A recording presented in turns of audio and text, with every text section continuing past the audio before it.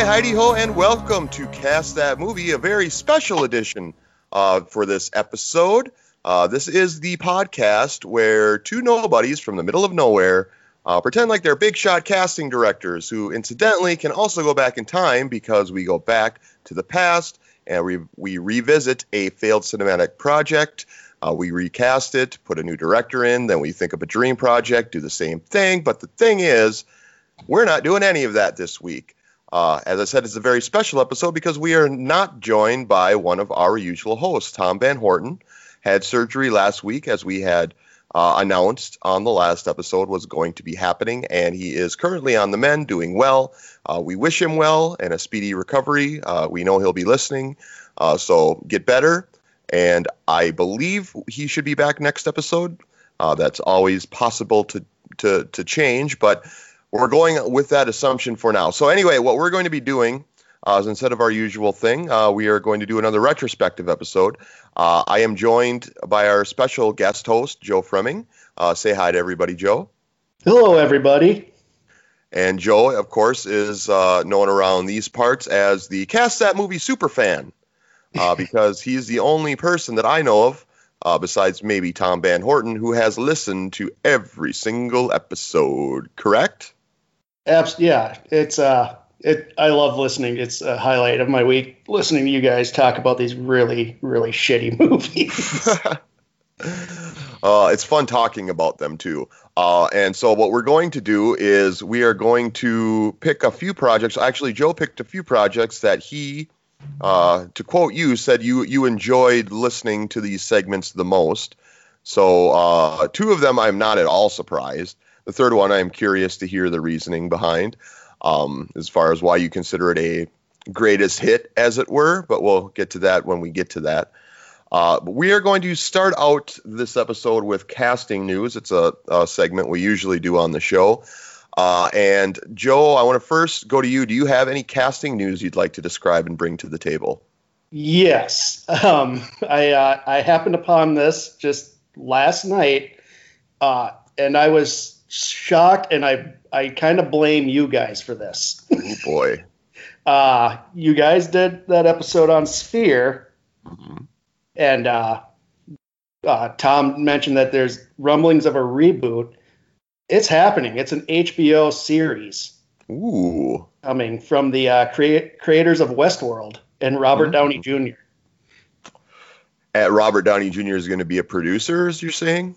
Yeah, it's part of his production company, Team Downey, and and then the creators of HBO's Westworld, which is another Michael Crichton project. Yes, it is. That's I sometimes forget that, but yeah, it was. He wrote the script for the 70s movie, right? That's where the idea came from. It wasn't, or was it based on a book? I can't remember now, honestly. I think it was. He just wrote the script, and it became like a cult classic type of thing, like a, just kind of like a weird B movie. It was like parodied by like The Simpsons and all that, but like I think most people are now more familiar with the HBO show, which I've watched the first 2 seasons, and those are really good. So I have a little bit of hope for Sphere now. Yeah, absolutely. Do we have any names attached at all, or is it just kind of in the early development stages? It's in the early development, but it's going to be the showrunner is, let me see, I got the name up here, Denise Thea. She's an executive producer, and she's worked with Person of Interest, Medium, Cold Case, some oddball, but she'll be running the show. So we'll see, but it's exciting. Yeah, and there's no way that she could screw it up by turning into a shit procedural like those shows are. The material wouldn't allow for that. So yeah, cautiously optimistic. It's good to hear, and I'm glad they're doing it on HBO. I don't know what, as opposed to what, but better than like a CBS All Access or something like that, I suppose. Yeah, I feel like you guys are willing these reboots into the reality now, and it's kind of startling. I don't know. I'll speak for Thom here. We'll take a little bit of credit for that because no one was talking about Sphere, to my knowledge, until we did our show, and one of those 7 or 8 listeners must have gotten into the ears of the right people. So I have an item as well that I find interesting. It also involves an actor we will be discussing later this episode because he was involved in one of the projects that we dreamt up. It is none other than one Zac Efron, who has just been cast in a Disney Plus remake of another movie we've discussed, directed by one Leonard Nimoy, Three Men and a Baby. Oh no! Who's the audience for this? Did you see Three Men and a Baby back in the day? I did, yeah, and I even saw the sequel. I believe it's Three Men and a Little Lady. Correct. Have you done either for the Joe Down or no? No, but now you've put the idea in my head. The seed has been planted. So he's described as the lead, which I find confusing because, to the best of my memory, there were 3 leads in Three Men and a Baby. If I had to guess, I'd say probably the Tom Selleck character. Wasn't he? My memory of it, I haven't watched it in forever, nor do I intend to, but I guess that's who I would assume he'd be playing, or maybe they're 3 entirely different characters. Who knows? But Ted yeah, Danson that's character. What's that? Maybe the Ted Danson character. Yeah, because he was the man. We really shouldn't be wasting time on this movie, but he was the sperm donor or something, right? Or he knocked up the mom or something like that. Like somehow he was the biological father, right? The Ted Danson character. Yeah, and I remember he wasn't in the movie that much either. Like it was like more of Gutenberg and Tom Selleck raising this kid, and then Ted Danson just pops in at the end. Like my memory could be wrong. I haven't seen this movie since I was little, but it's I remember just Ted Danson not being in it, and it was really confusing that he was on the poster. Yeah, well, he's probably had he had conflicts with shooting Cheers or something. Who knows? But anyway, I don't think either of us are going to say we're excited about this news. I don't mean to speak for you, but how does Zac Efron in a Three Men and a Baby Disney Plus remake, how does that tickle your fancy, Joe? I'm confused. I don't know who the audience is. Like, I don't have a lot of nostalgia goodwill toward Three Men and a Baby, and I was like a kid in the 80s when that thing came out, so I'm wondering who this is for. Yeah, because it's very 80s in its like men taking care of a baby. Oh my god, could you imagine 3 of them having to figure it out? I mean, it's such outdated stereotypes that they're playing with here. I don't know why it would be worth the effort to try to bring that to the modern era, but some people think it's a good idea. Disney Plus apparently thinks it's worth it. Maybe it was their only avenue to get Zac Efron back under the bunny ears. I don't know. It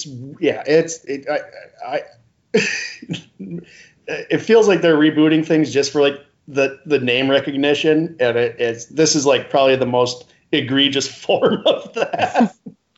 Yeah, yes, agreed. All right, well, that's enough talk on that project. I don't think either of us need to waste more of our lives thinking about it. So let's move on to the first project that we are going to revisit that Thom and I did. This was the Billy Mitchell story, so based pretty much on the life story of Billy Mitchell, but more directly the King of Kong, A Fistful of Quarters documentary that featured Billy Mitchell, as well as other, let's say, eccentric characters. So I'd like to hear, Joe, what was your first off, what is your familiarity with the source material here, and what about our talk of it did you feel warranted or revisit? Okay, so I saw this movie in like 2010, and I swore to God, I thought it was a mockumentary. I didn't think these people could be real.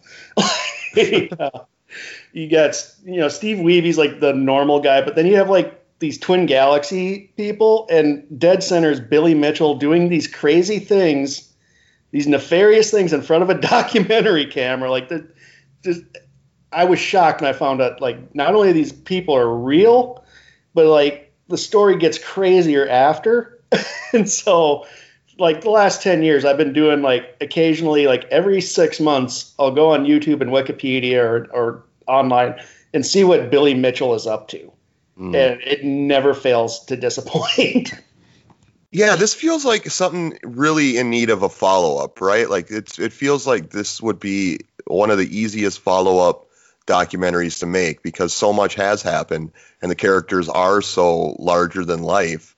It would be very entertaining to kind of come back and revisit where everybody's at and, how Steve is doing with his domestic life, how Walter Day's doing no longer being the head ref of Twin Galaxies. But yeah, I mean, you're right. It does feel at times when I watched it, when I first saw it, I had to like keep telling myself it was real and not just like a really talented Christopher Guest impersonation of a mockumentary type thing.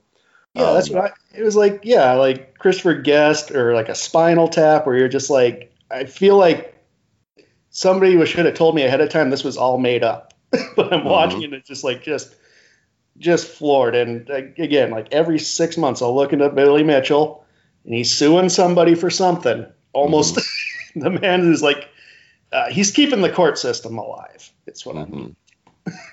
So let's go over the picks that Thom and I had, and we want to kind of get your take on it. Or if you think you have a better suggestion, by all means, volunteer that. So for the directors, I went with the Duffer Brothers just because of the 80s nostalgia. I thought they could pull something out with that. But Thom did have a superior choice, and we ended up going with his pick of Jermaine Clement from Flight of the Conchords. And, more recently, What We Do in the Shadows fame. Once we rested on him, I think the rest of it just kind of fell into place. And we went the more bizarre route with the picks at times. And sometimes we reined it in a little bit. But what was your take then on our visionary choice? And do you think there was somebody better that we neglected to think of?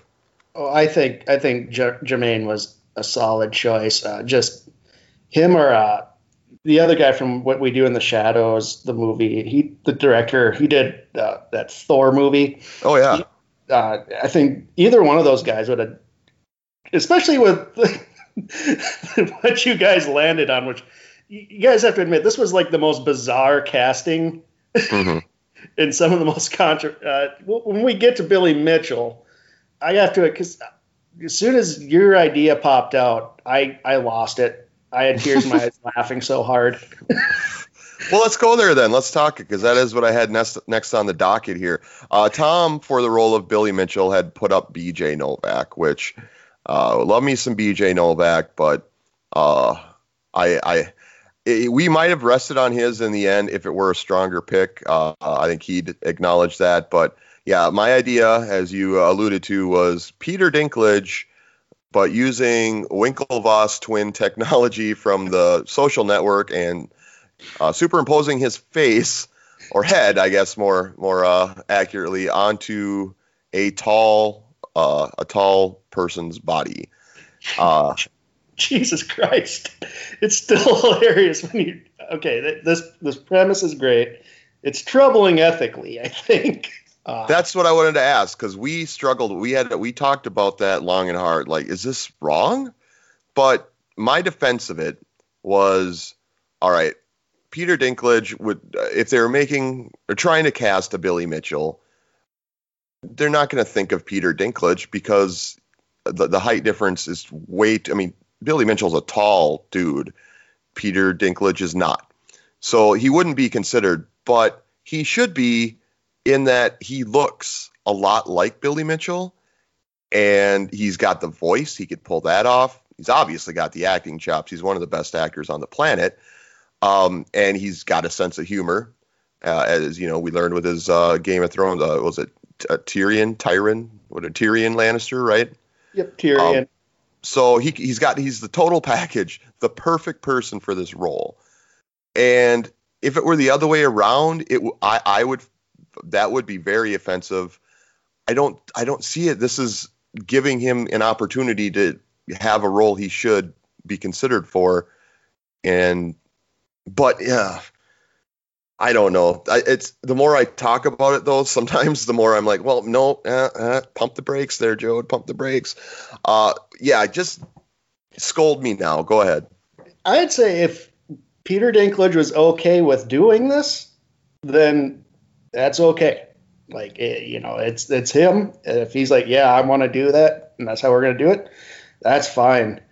He does have he looks a lot like Billy Mitchell. They both have that kind of deadpan snark to them, and Dinklage kind of played a Billy Mitchell character in the movie Pixels. He played a guy who cheats at Donkey Kong, has a mullet and wears a lot of American flag stuff. So he was like the perfect choice, I think.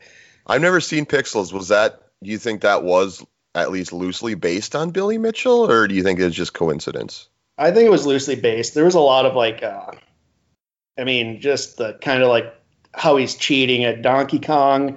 And the beginning of the movie is pretty much, it's kind of like a loose premise of King of Kong, but like they take him in he goes like further into like craziness, where like I think I can see him being Billy Mitchell based off of that. And the fact that he's really good and he's hilarious. Ever since I saw him do that SNL skit Space Pants, the man has won me over with his comedic chops. Yeah, he did both the British and American versions of, what was that, the funeral movie?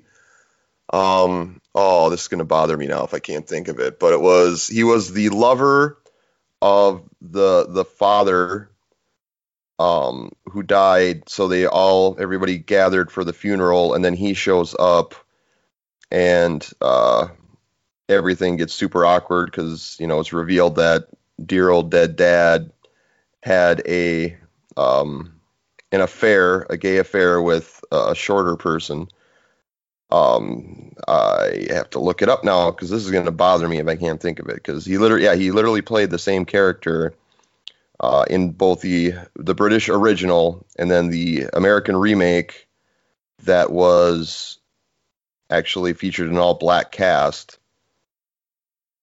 It's not ringing a bell to you? No, I must have. Death at a Funeral. Oh, okay. All right. So long way of getting around to saying that he definitely has a sense of humor about himself, and I think he'd be game, and I think it would be amazing. And I think Jermaine Clement, as his comedy, he's got a deft enough hand, I think, that he can make it really funny without it just being just an onslaught of being offensive. So let's move on to Steve Wiebe, the all-American good guy who's kind of fallen on hard times, but then he finds this solace in Donkey Kong and ends up setting records, and the story of good versus bad kind of develops out of that. He's kind of the David to Billy's Goliath. My pick, who we ended up going with, was Nathan Fillion, because I remember watching The King of Kong when it first came out and seeing a resemblance between Steve Wiebe and Nathan Fillion at that point. Like, maybe I got a little bit of face blindness that I made that connection, but they look enough like each other. He's, Nathan Fillion's geek card is certified. Thom went with Kif Vanderhoovel. I have to read it here because I can't remember it. Yeah, Nathan Fillion for the win on that. Plus, he has comedic chops too. He played he was on an episode of Community where he played one of the corrupt janitors that always need some sort of favor or kickback for them to do their jobs, and yeah, he can do it. Oh yeah, and he was in Santa Clarita Diet. He played the severed head.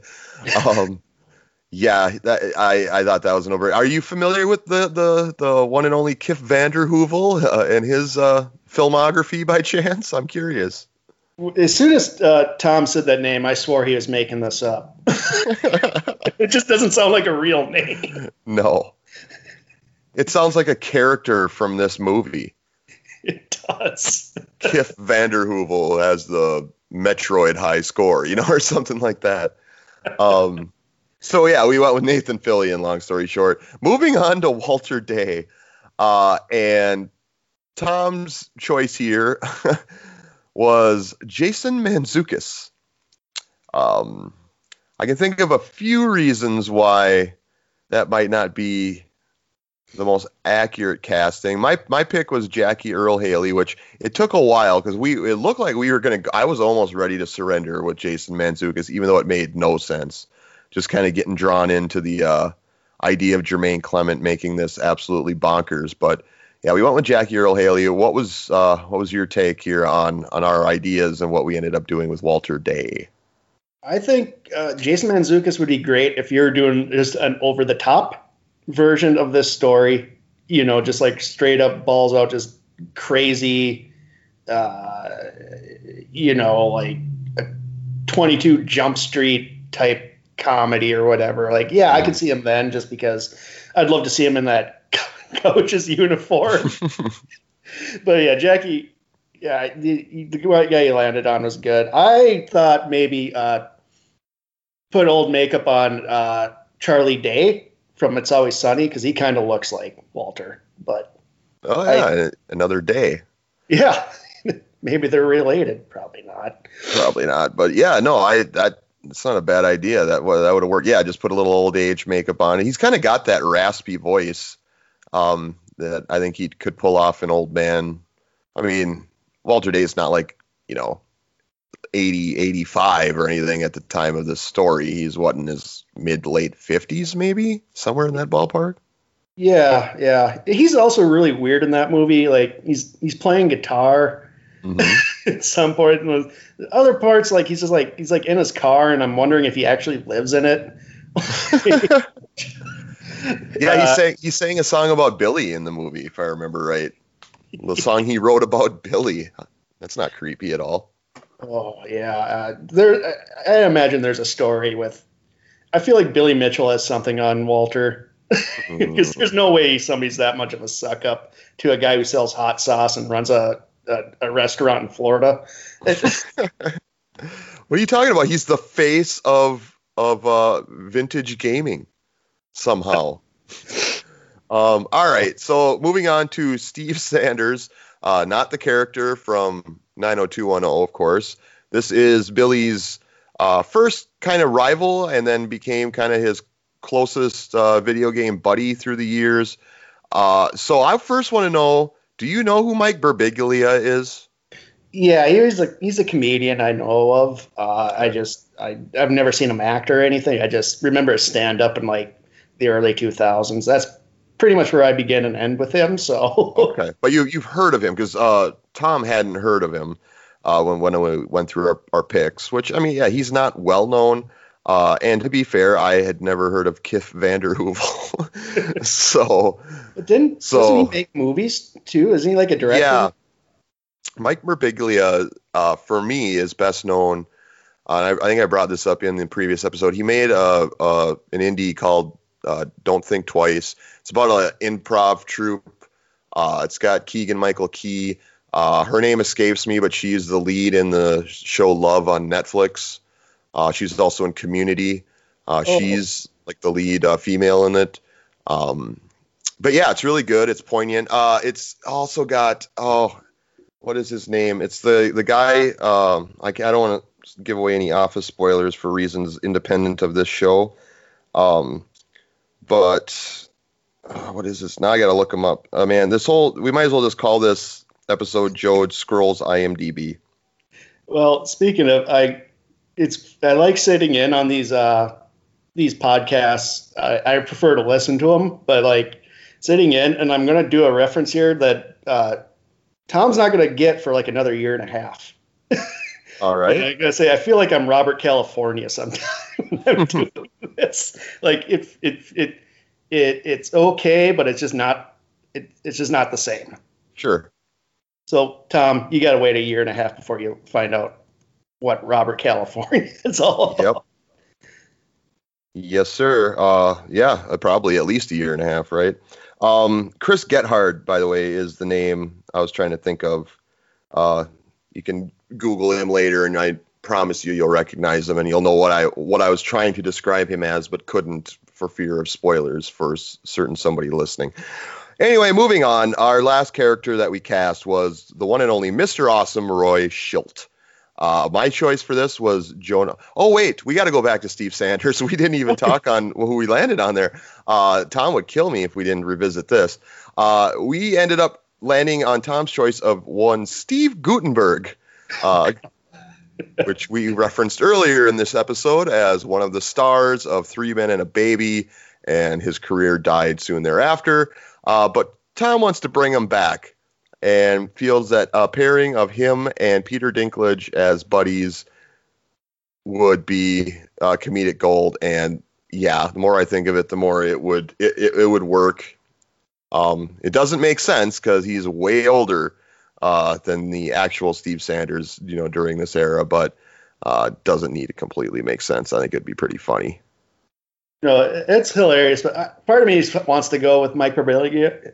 I just butchered his name, but because he looks a lot like Steve Sanders. Yeah, that's why I landed on him, honestly. That one, it was hard for me, and I just really only went off of looks because, yeah, Steve Sanders is kind of a blah character in the documentary, right? He's kind of yuppie-ish, and, He does have that little moment of redemption at the end where he goes to Billy because Billy's ignoring Steve. Like where you go say hi or so he kind of has like this little moment of redemption, but yeah, it's just, I guess Gutenberg.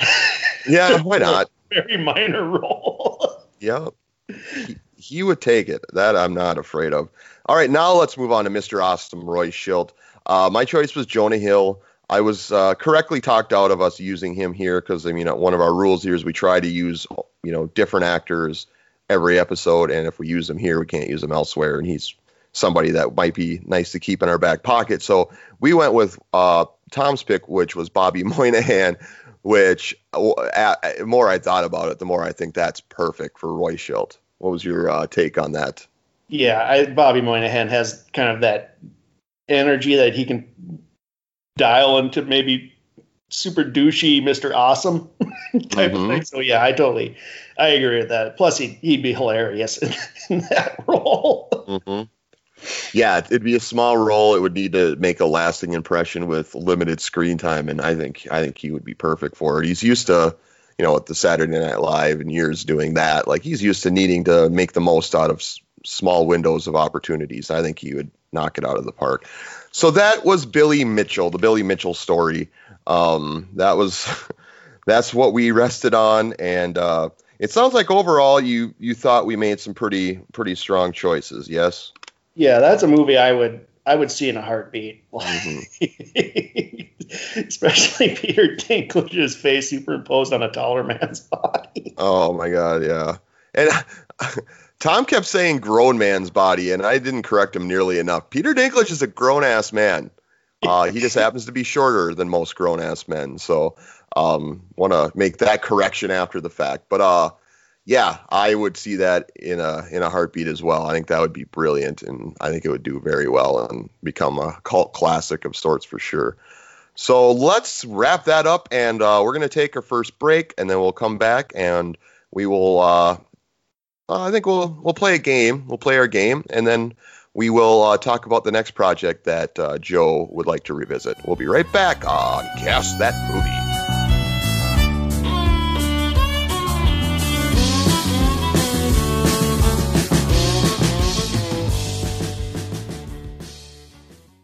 Most people look at me and they're like, hey, that guy must work out. And hey, that guy could be a model. And hey, I'd totally bang that guy with the lights on. But what they don't see when they look at me is that I make some of the finest artisanal brooms the world has ever seen. So I started Dude Brooms 5 years ago in my bodega. And now I'm selling them, and holy shit, do they kick dust's ass. Order yours today, and I'll include my workout tape, that will have you brooming and building muscle at the same time. Somehow, it's sweet. So yeah, check out Dustin Dudley's Dude Brooms, and you'll never look back. That's brooms with a Z, by the way, 'cause whatever, eat shit.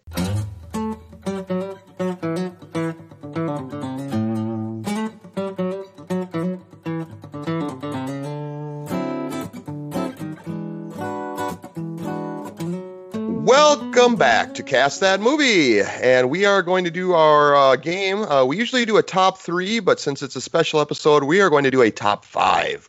Living on the edge. Top 5 this episode of our top 5 superhero movies. Just a somber reason why I came to this idea of us doing this is, we are in the wake of the news that Chadwick Boseman passed away from cancer. Super sad, and I had no idea he was dealing with this. Kind of came out of left field, and I think deaths like this that are so unforeseen from such what's become a very iconic actor really caught us all off guard, and really it was really sad. What were your thoughts when you learned this yesterday, Joe?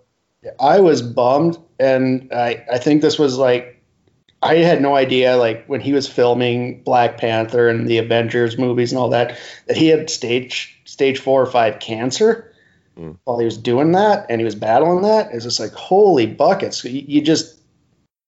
And that's incredibly tough.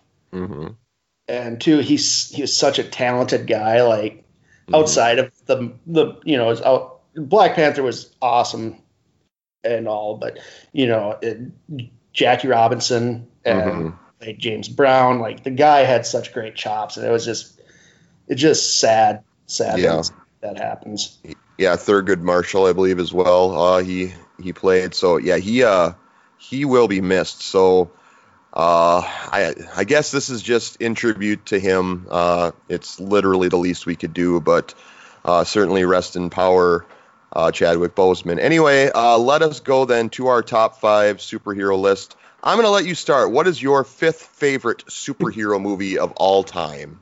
Okay, this movie, the adaptation from page to screen it's spot on. It's almost meticulous. The filmmaker, on the other hand, doesn't understand the characters. And I went with Zack Snyder's Watchmen. Ooh. Yeah, that's a good one. What was it? So you're saying that Zack Snyder, you feel was the problem, but the rest was good, or what was? He's both the problem and what makes it work. It's a weird situation in that if you've read the graphic novel and then you watch the movie, it's jaw dropping how he recreates everything. It's such in the spirit of everything, and it just feels like he's knocking it out of the park. But he doesn't. And the case in point is, which a lot of people point out, is how he treats Rorschach. Mm-hmm. Rorschach's not a hero in that book, right? But he's kind of the hero of the movie, which is it's. I get past it because it's a fun movie to watch. It's long, but it's really enjoyable, and he based on everything else he's done, you could tell that if he doesn't have to write the story, Zack Snyder can make a movie look good and still have it be good overall. When he has to write something, you get Batman, Superman. Right. Yeah, and Rorschach, by the way, played by Jackie Earle Haley, who we were just talking about. That honestly, that almost did make my list. That just missed the cut because I liked it more than a lot of other people did. I thought, it was visually very impressive at times. And story-wise, it is problematic with the Rorschach character because he is an insane racist. Basically he's how it's portrayed in the show, which, is based on the movie, is he's basically the start of the alt-right, right? That didn't make it, but I really did like that one. I've never seen the long ass cut of it. Is that worth checking out, or is the theatrical cut sufficient? I would stick with the theatrical cut just because his director's cut. So in the book, there's this kind of a comic within the comic, and it's about this. I think it's called the Black Freighter, and it's a commentary on comic books, which is like super meta, and that Watchmen is a commentary on comic books, and it's kind of mirroring what's going on in the story. Snyder recreates this with animated sequences, and it just doesn't work. Okay. So it just adds like another hour to it, and you're just like, this is just slowing things down, and it's not working the way I think he thought it was going to work. Sure. Okay, well, my number 5 pick would be Kick-Ass. Ooh. That's Yes. a good movie. Yeah, Kick-Ass. I don't know what really to say about it for people that have seen it. The reason why it's loved by many is self-evident, but it's I don't know. I didn't know what our qualities were for superheroes. I mean, do they need to have powers? Because the characters in this don't. But it's vigilantism. A kid that decides, well, I guess he kind of has like a thing with pain, right? He doesn't really feel pain, so maybe that's a superpower. It's more of a medical condition, isn't it? Yeah. One most people would probably like to have. But yeah, it's funny and it's brutal at times. And one of our favorite actresses, Chloe Grace Moretz, who we cast early and excitedly in a role, was kind of her breakout when she was younger, and she's great in it. Nicolas Cage, they found the perfect way to use Nicolas Cage, which kudos to anybody that figures that out. So yeah, Kick-Ass is my number 5 pick. That's a solid choice. I haven't seen it in a long time, but yeah, and I agree. If you can bottle whatever it is that Nicolas Cage is and make it work, like, you deserve all the awards. Yeah. And it's like, I think you learn here that sparingly use him. So like, he's not in the film more than maybe like a half hour of screen time, right? He's a side character, or he's and Nicolas Cage, he's that character to it, and it's perfect. When he's the leading man and he does this Nicolas Cage thing for 90 minutes, I can't anymore. It's too much for me. So let's move to number 4. So why don't you give us your number 4 top superhero movie of all time? This one's also kind of like in the vein of Kick-Ass in that these are superheroes without superpowers, but that's kind of the joke. And people laugh at me when I bring this up, but it's legitimately like a good movie in my opinion, and that's Mystery Men. Okay. Ben Stiller plays Mr. Furious, and his superpower is he just gets angry and punches things. William H. Macy's the Shoveler. He shovels well. Paul Rubens plays a guy who his superpower is he farts a lot because he farted past a gypsy one time and he's cursed. Oh, yeah, Jesus. It's crazy, but yeah, I enjoy it for how stupid it is. Yeah, and I'll say that is one that Thom and I think had thrown around doing a recast on. So that might happen, but yeah, I thought that was underrated and had a lot of very funny moments in it as well. My number 4 pick is definitely more conventional. It's one of a few here I'd be surprised if we didn't both have on our lists, and it is Logan. Ooh. Kind of the anti-superhero movie, right? It's Wolverine in his twilight, shot very gritty, kind of almost Western style. Hugh Jackman, the most sober, down to earth portrayal of that character.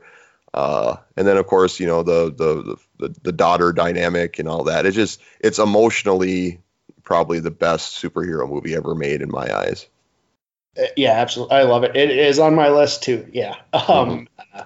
It's powerful, and it's one of those movies you forget it's a superhero movie at a lot of points, because it's a lot of it's drama based. It's Logan's past his prime. He's not healing. He's dealing. Professor X is he's got his version of dementia going. Yeah, it deals with big subjects. I love that movie. Big subjects, and it was rated R, so they didn't need to pull punches. They could go there without having to worry about alienating or alienating audiences, or kids can't see it now. It was just executed perfectly. Is it your number 3 pick? No, it's not. My number 3 pick. So when it comes to Marvel movies, like the Disney Marvel stuff, I like them, but it's the offbeat ones, the ones that I gravitate toward. I brought up earlier Thor Ragnarok. I loved that just because of how weird the premise was. But I'm going for my number 3 is Doctor Strange.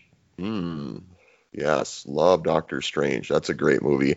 Yeah, it is hard. I mean, it's hard to not want to just fill this with the Marvel movies because there are so many that are really good. You know, Black Panther. I don't know if that's on your list or not. We'll find out if it's on mine. But I mean, there are great movies that we didn't have the space for here. And I like to do this sometimes, just fill the audience in. Like we were going to do a top 3, and then I texted you, and I'm like, we need to do a top 5 because I'm having a hard enough time shaving this down to 5 movies.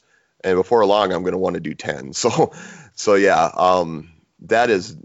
that's definitely a great film. My number 3 movie is Deadpool. Oh, nice. Just because of what it did, kind of like Logan, but in a whole different direction. It reinvented the superhero movie. It did its own thing, played by its own rules, and was super successful in what it tried to accomplish. And I'm a big Ryan Reynolds fan, and that was prototypical Ryan Reynolds on display. You could tell, loved the character to death and wanted to do it justice, especially after what happened in X-Men Wolverine Origins or whatever, and whatever the hell that was. Deadpool. Let's just, make Deadpool, but he can't talk. Yeah. The mouth doesn't talk. Yeah. Oh my God. We should have maybe done worse superhero movies. That might have been more saucy, but yeah, what is your number 2 top 5 superhero movie? My number 2 was Logan. Okay. It got high up there. It's one of those. It's when these movies kind of like take you out of the realm sometimes of being a superhero movie. I really enjoy it. So yeah, that was good. Yeah, that was my number 2. All right, and then my number 2, you had referenced it, is Thor Ragnarok, my favorite of the Marvel movies to date, because it is, to me, the most entertaining. It is the perfect mixture of action and humor. They totally take that character and turn it on its head.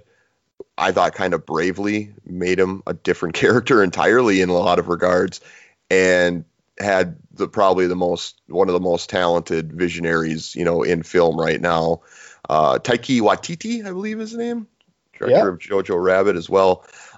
It's the best Marvel movie, and thus the top ranked one on my list. So that's number 2, Thor Ragnarok. Whoa. Yeah. What about your number 1, Joe? Well, I want to say with Ragnarok, that was on my short list. It was between that and Doctor Strange for me.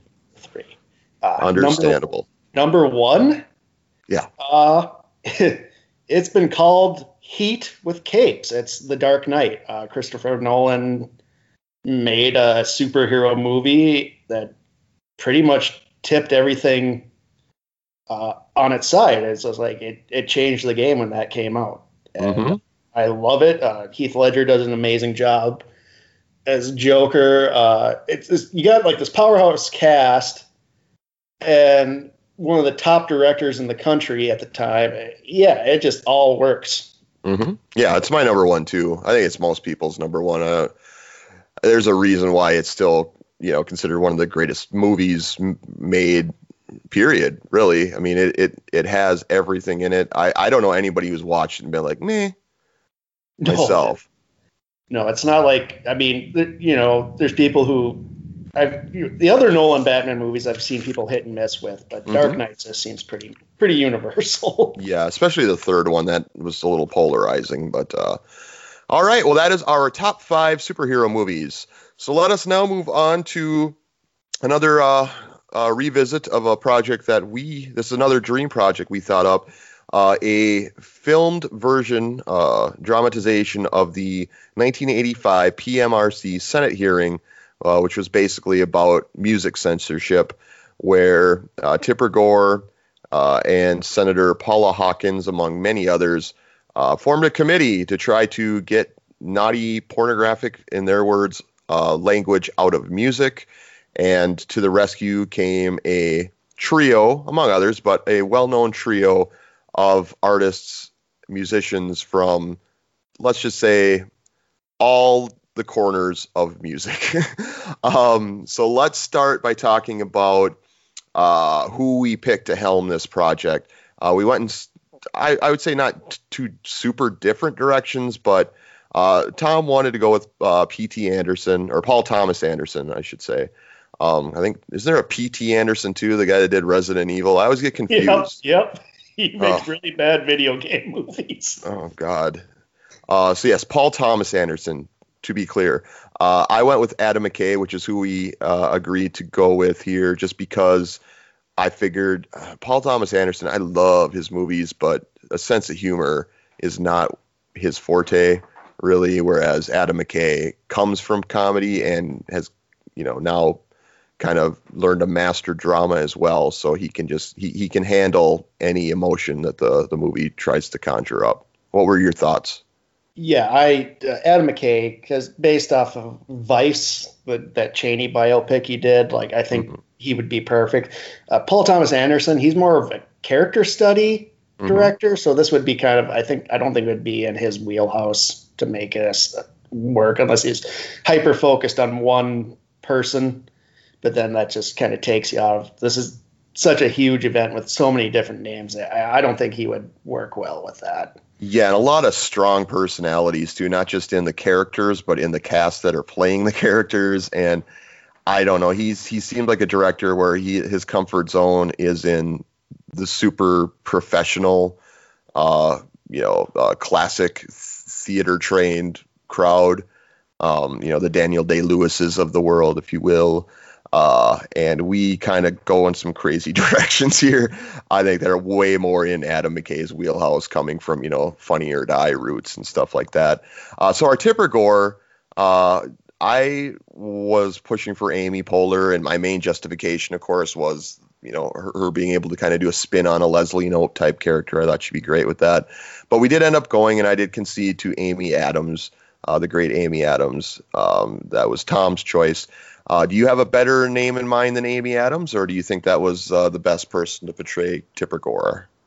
I think Amy Poehler was the choice. I was kind of shocked you guys went with Amy Adams, but it's fine. It's fine. Let me ask you this. Do you think if Thom had seen, because he's never seen Parks and Recreation, do you think if he would watch that show and we would redo this, that he'd maybe come to our line of thinking? Oh, absolutely, because she's basically a play on like a Tipper Gore type of person, type A personality. Yeah. Yeah. If he saw Parks and Rec, then he would probably change his mind. Okay. Then we did Senator Paula Hawkins next. I would say when we were giving our picks, we were like, oh yeah, they're kind of the same wheelhouse. But now that I think about it, not really. My pick was Jane Lynch. The great Jane Lynch, probably best known for Glee, but also doing the Christopher Guest mockumentary movies. Very, very, very funny woman. His pick of Laura Dern is who we ended up going with. Other than them being kind of in the same age range, I don't really think there is a whole lot of overlap there. I think they have very different talent sets. That said, I think Laura Dern would be great. I think she would knock it out of the park. So I'm pleased with that choice. Yeah, I like Laura Dern a lot. Obviously, I'm a huge Lynch fan, like Thom is. Jane Lynch too, though. She's so good, like in everything. She's just hilarious. Like I can see them both working very well, but you have to give it to Laura Dern. Sure. John Denver. First off, are you a John Denver fan, Joe? I like John Denver. Like a lot of people think it's weird, but I mean, he's super talented. He's like one of the best like rhythm guitarists. Yeah, he's amazing. Great voice too. Yeah, I'm a huge John Denver fan for sure. So it was fun to cast this role. We did not go with Joseph Gordon-Levitt, and I'm grateful because I don't see that at all. That was Tom's suggestion. Mine was Zac Efron. Now I really want to hear what are your thoughts coming back all the way back to Zac Efron, the newest star of Three Men and a Baby. What are your thoughts on Zac Efron playing John Denver? I think he's proven his acting chops. If you would have brought this up like 4 years ago, maybe, or something like that, I would be a little apprehensive. But he's played Ted Bundy. He's done some pretty interesting roles. So yeah, I was all on board with that. If it was like him still as like a teen icon or whatever, that I'd been like, no, or like Baywatch era. So, but yeah. I'm going to go out on a limb and I'm going to guess that these next two picks, and specifically the next one we're going to talk about, is why you wanted to revisit this segment. So before we get into our Frank Zappas, I'm going to give you the opportunity to give your reason why you wanted to go back to this. And I saved it for now because of this reason. I'd be very shocked if I'm wrong. Am I wrong? No, you're not wrong. So I listen to this podcast. I go on walks around my neighborhood and down at the parks, and I listen to get this podcast. And this is you guys get to the Zappa, and it's building up. And Thom, he's like, "Yep, this guy, he kind of looks like him. He's known to be kind of a prankster." And I'm like, we're all like, it's like one of those, like, you feel like everybody's on the same page. Yeah. You were thinking what I was thinking then too at that point? Yep, okay.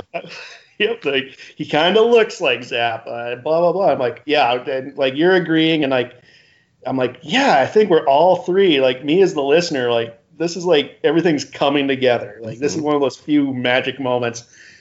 And then Paul says Shia LaBeouf. And I just stopped dead in my tracks. I was shocked.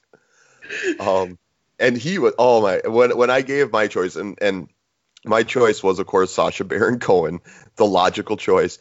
And it like broke him. He was so mad because Frank Zappa, Thom is one of the biggest Frank Zappa fans on the planet. Like, he is the guy. He gets Frank Zappa, unlike most people can even try to even get close to getting Frank Zappa. I think he sounded angry. He sounded angry, like literally angry at himself that he didn't think of Sacha Baron Cohen for this. Yeah, and it was so weird because it felt like you guys were on the same page, like the same reasons why you guys picked. And I'm like, yeah, Sacha Baron Cohen, that's a no-brainer. Like, he looks like Zappa, he's tall. I mean, we've seen Borat, we know he can't have the mustache. And then he drops Shia LaBeouf, and I'm like, again, it's like, and then you say Sacha Baron Cohen, I'm like, oh, thank God, I thought I was going crazy.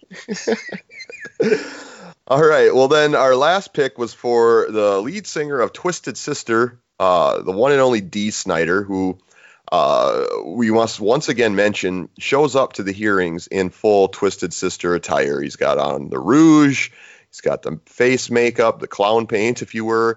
He's got the long wig, the flowing blonde wig. He's got the shoulder pads with spikes, right? I think that was a thing. You almost look like the Ultimate Wrestler, like a heavy metal version of the Ultimate Wrestler. Or a Road Warrior or something. Yeah, he was. He shocked everybody when he started speaking, and he looks ridiculous, but the guy is pretty fucking smart. Yeah, and he's pretty down to earth. But the point being in mentioning his attire and how he showed up is that left us to be able to kind of go wherever we wanted with this, right? Because you can throw all that makeup on top of somebody, you put them on that crazy attire onto that person. So I decided to go super outside of the box. Thom went with Ryan Reynolds, who of course would do a great job. I wanted to push it further. I wanted to really, really go there and have a casting choice that would get people talking. So I went and we eventually agreed to, or I eventually convinced him to agree to go with this person as well, the one and only Lady Gaga. What was your reaction to Lady Gaga as Dee Snider? I loved it. I thought that was perfect. It's just like especially with like the director and like this cast. I think it would work. It was, and she's like, she's flamboyant and she has like a similar kind of vibe as Dee Snider in that time. Yeah, like when you guys throw those out of left field choices, like when you guys when you guys cast Dave Mustaine. That was mine too. It's like, yeah, I see that. So yeah, I love the idea of Lady Gaga playing Dee Snider and talking down Tipper Gore, played in my mind by Amy Poehler.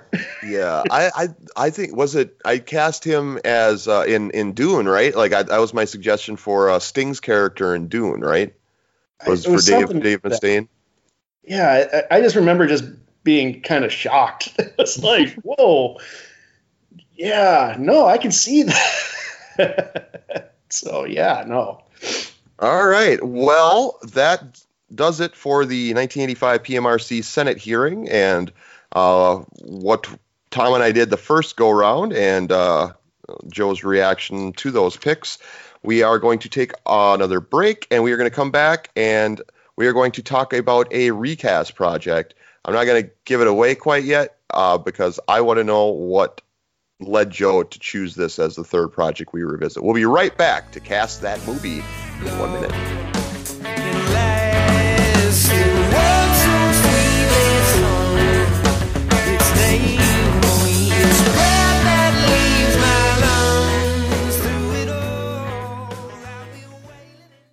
Tried everything in the bedroom and nothing seems to keep the dagnab spark alive? Try Sex Cream, which is just melted ice cream you lick off each other's naked bodies, from toe to tit. Now look, that one was a freebie, but if you want more advice where that come from, y'all gotta sign up for Sweet Cleat Sex Counseling. And I ain't lying, your bed gonna bust from all the hot, sweaty lovemaking y'all gonna be doing now, you hear? We are sexual beings, y'all. And I have unlocked the secrets to all kind of erogenous zones and G-spots and backdoor buzzers. Let me tell you, you're fixing to just be busting bingos the whole night long now. So hire me, Sweet Cleat, today, and your marriage will never, and I mean never, never, ever, be the same, buckaroos.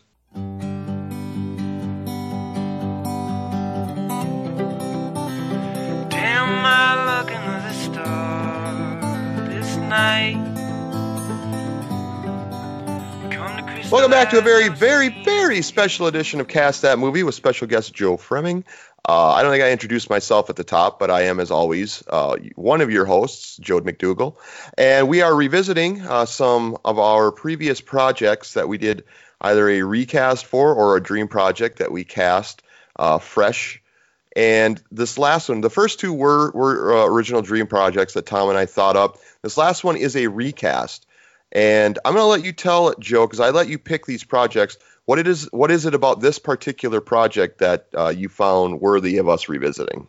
Yeah, so I wanted to pick at least one of the movies you guys did. Like, your dream projects have been great and all. But again, it's Cast That Movie. So I wanted to talk about a cast. And then I was really surprised when I listened to this because I had no idea one Guy Ritchie directed a King Arthur movie.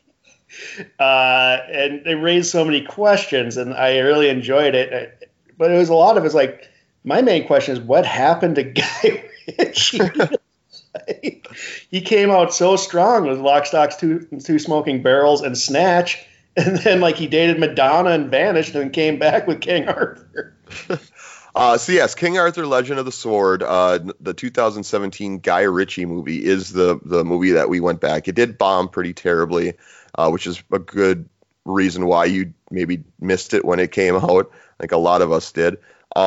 So first off, before we talk about the picks that Thom and I made, and then what we settled on for a new cast and a new director, have you watched it since, or is this something you just have no interest in even trying to watch?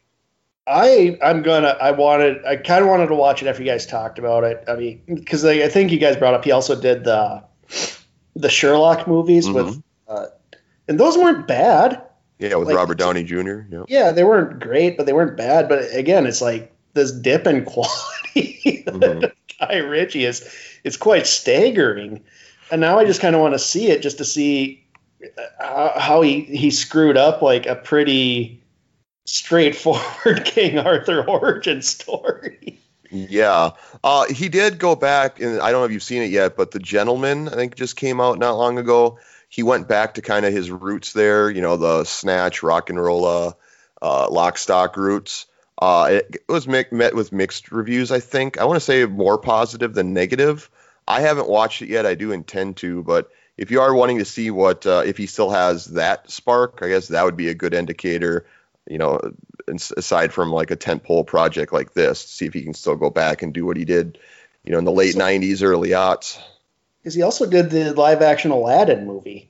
Oh, that's right. Did he use all kinds of crazy like start-stop time things that's the Guy Ritchie things in that, or did you not see it? I didn't see it. It popped up on Disney Plus when I had it, and I was tempted, but I was just like, I don't know if I can sit through it. Yeah. Like, I love the cartoon, the animated. It's like a classic. Like, I just hate when they start mucking around with classics. Yeah, who needs this? That's kind of my thought with The Lion King, too. So I have no interest in watching it. So let's start with the director here. As we mentioned, Guy Ritchie was the original director of this project, so we went back in time and picked two different directors. Thom picked Dean Israelite, who is best known as the director of the Saban's Power Rangers, I think is the official title, the Mighty Morphin Power Ranger attempted reboot. I'd never heard of this guy before Thom dropping his name. My choice and who he ended up going with was Miguel Sapochnik, who is best known for directing some of the most iconic episodes of Game of Thrones. And then, of course, we also decided that it was intended to be a film series, so we thought maybe a limited television series might be a better format to tell this big of a story. So that's kind of what we envisioned as we cast it. What were your impressions of that idea of making it a limited series and the choices in our directors? Yeah, I think what I like and like what we're seeing now is limited series one of my favorite shows is Fargo. Mm-hmm. It's basically like a 9-hour movie Mm-hmm. cut up 9 episodes. So I like the idea because it allows you to flesh out characters more, especially with something like King Arthur and these stories. It's easier to expand upon them if you have more time to do that. But when you're trying to cram in a lot, Mm-hmm. which Guy Ritchie tried to do from what I've read, it just muddles the story. So, and then the directors. I had no idea who that Power Rangers guy was. So I was all on board with the guy who did Battle of the Bastards. Yeah, fair enough. Our Arthurs, we both went in a very similar direction. We both felt that the choice of Charlie Hunnam was not a good choice. I came at it from, I love Charlie Hunnam, but he's not right for the role. Thom, I would say, was less familiar with Charlie Hunnam's work, didn't really have an opinion there, but didn't like that he was obviously too old to play a young Arthur. So I went with Ben Hardy, kind of a lesser name, certainly than Charlie Hunnam is. And Thom went with also somebody that's a little more obscure. I think it's Dacre Montgomery, I think is how you pronounce it. I don't know. But he played Billy in Stranger Things. Is his best known role. And also, we didn't make this connection, and it was me revisiting these projects that I made it.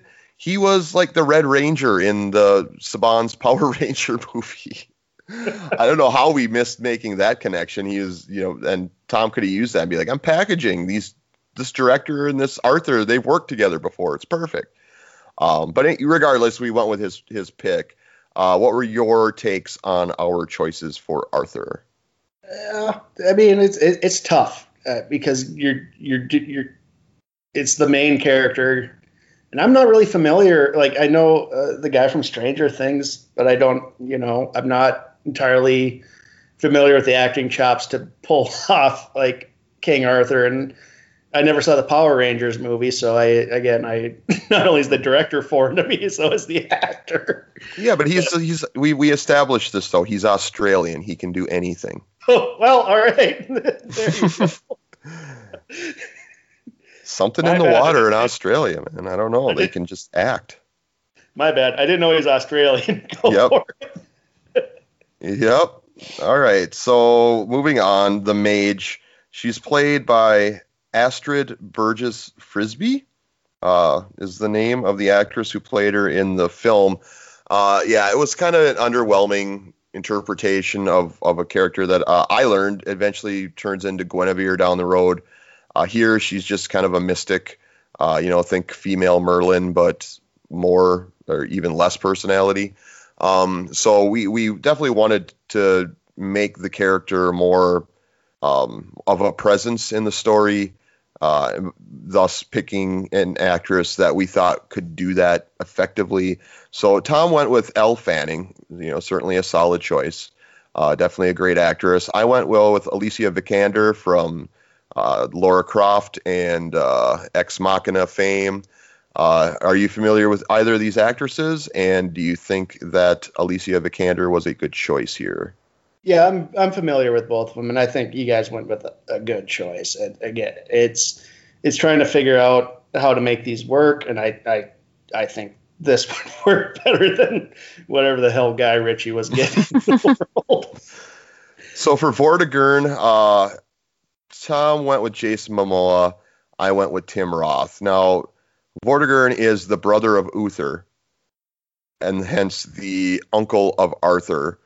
So right there, picking Jason Momoa to be either of our Arthur's uncle and then the brother to who we will learn here were our Uther choices just didn't add up at all. So we did not go with Jason Momoa. We went with my much safer choice of Tim Roth, who's always bankable for playing a big bad.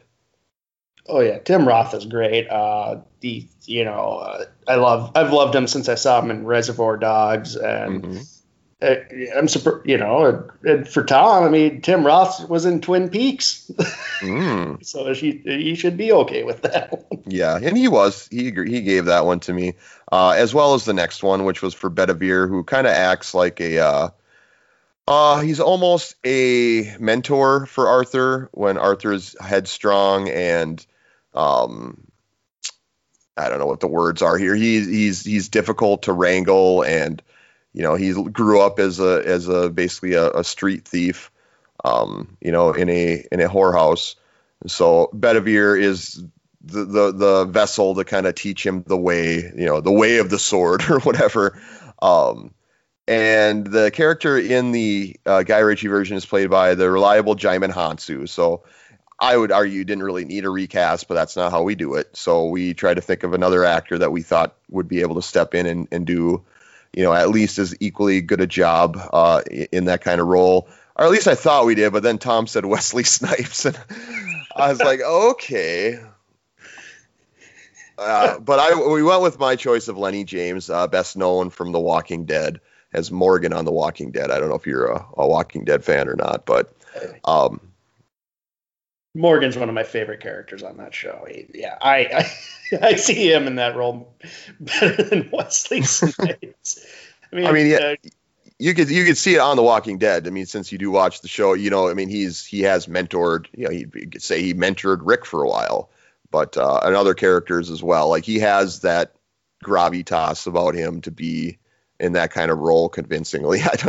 Wesley Snipes, Tom's not here to defend himself, so I don't want to hammer him too hard, but I don't know what he was thinking there at all. For one thing, we don't know he can even do an accent. Why do we need to find out? There are better alternates. Snipes could be mentoring Arthur on tax evasion. Oh, snap. All right. Let's go to the final then member of the cast, which is King Uther. Who passes away pretty early. Sorry to spoil, but I don't think it's any secret that Uther dies and that Arthur, the sword and the stone and all that. I'm sure you're familiar enough with the lore to know that. So it's kind of the OG role. It was played by Eric Bana in the original. We learned Thom's feelings towards Eric Bana, which I don't share, but I get. A lot of people are not Eric Bana fans in the same way I am. So for those roles, for this role, our choices. Thom suggested Ralph Fiennes. I suggested Daniel Craig, and we ended up going with Ralph Fiennes, who's, it's a solid, easy choice. Somebody that's, I don't know, he'd be good in a limited role like that, and he's got the prestige about him to play a convincing king. I don't know. Yeah, you also don't want to burn Daniel Craig. It's a small role, so yeah, I think that was a good choice. Yeah, that's a good point.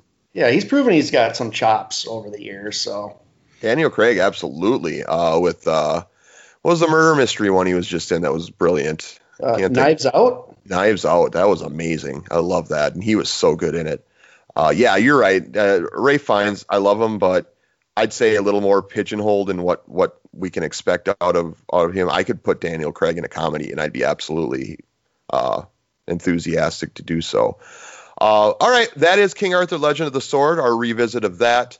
Let us take our last break, and we are going to come back, and we're going to say our goodbyes, and as well as probably plug some of our other projects while we're here. What do you say, Joe?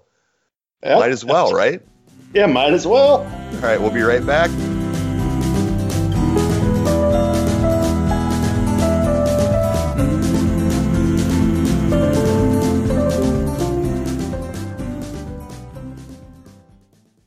Bebop diddly skiddly skash a bebop squee.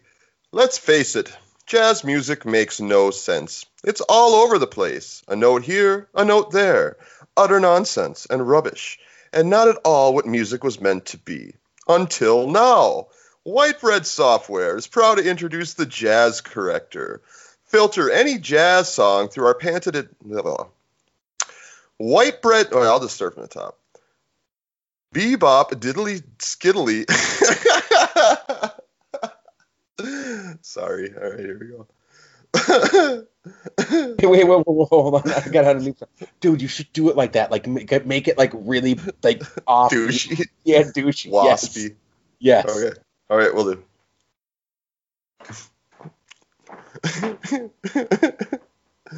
God damn it. Got the giggles now. All right, here we go. Bebop diddly. I'll get through this. I will. Just here we go. Bebop diddly skiddly. All right. Fuck it. All right. We'll do it live. All right. Bebop diddly. Just like Patrick Bateman. It's jazz. All right. Oh, my cheeks hurt. All right, here we go. Bebop, diddly skiddly skash, a bebop. We're almost there. I know, but I got like 4 paragraphs after it too. Bebop, diddly skiddly. All right, here we go.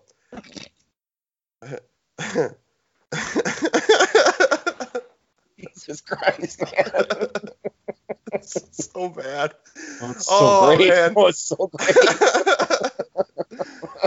All right, shit. Oh, fuck. We're going to have to release this as its own thing. Okay. All right, here we go. Bebop, diddly skiddly skash, a bebop squee. Let's face it, jazz music makes no sense. It's all over the place. A note here, a note there. Utter nonsense and rubbish. And not at all what music was meant to be. Until now.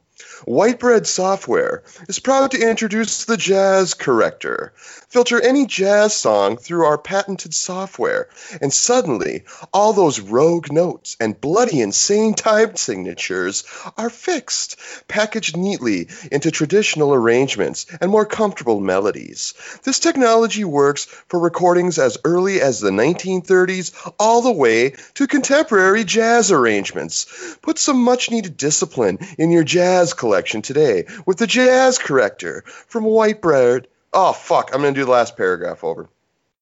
Put some much needed discipline into your jazz collection today with the Jazz Corrector from Whitebread Software. Does that work? Yeah, it'll work. Fucking Jesus Christ, every time. Jazz. jazz. Jazz. All up in your jazz. Don't give me your reasons to stay. I won't be listening, babe. All right, welcome back to Cast That Movie. Very special episode where we are revisiting some of our projects between Thom and I. We have our special guest Joe here, who has given us some valuable insight into some of our picks, as well as offered some of his own. And it's been fun looking back at specifically the first two projects, the Billy Mitchell story and then the PMRC 85 Senate hearing. You know, just some of the crazy wild characters and the crazy wild casting decisions we made. I think we'll take our time right now, though, to plug other projects that we have out there in the world. Joe, why don't you plug something of yours that you would like people to know about? I do the blog, The Joe Down, with my buddy Joe Brown. The last movie we did was Planet of the Apes. Fantastic movie. It's held up insanely well, and I forgot how really good that was. And we're following that up this week with a not so classic movie of Detroit Rock City, a movie about a bunch of stoners going to a Kiss concert.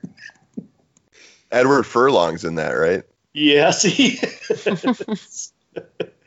John Connor himself. Yeah. All right, so that's at the joedown.blog, right?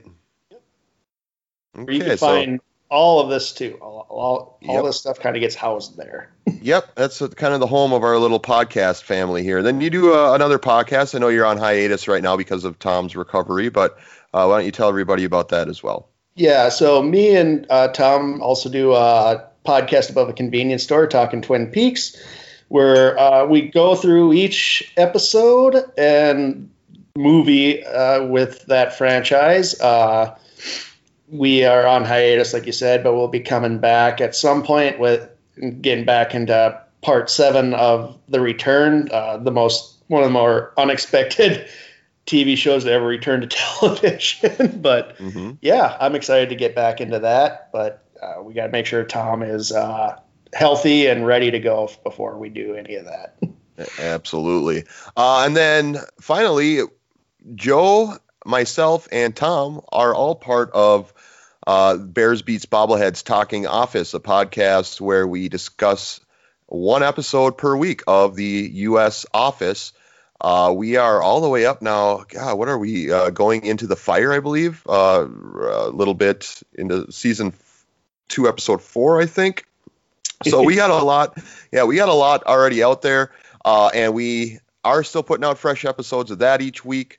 So make sure to check that out. That is released every Wednesday, right away in the morning. And all of these things can be found on, of course, the joedown.blog, but also YouTube, Spotify, SoundCloud. I think some are on iTunes and Apple.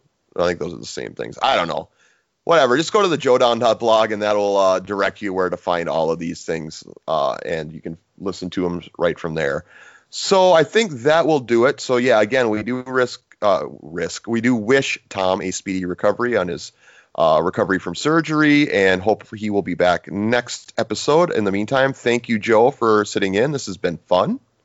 Yeah, thanks for having me. I have a blast doing this. So I feel like the Joan Rivers coming on. And one of you Carsons have to take off for a bit.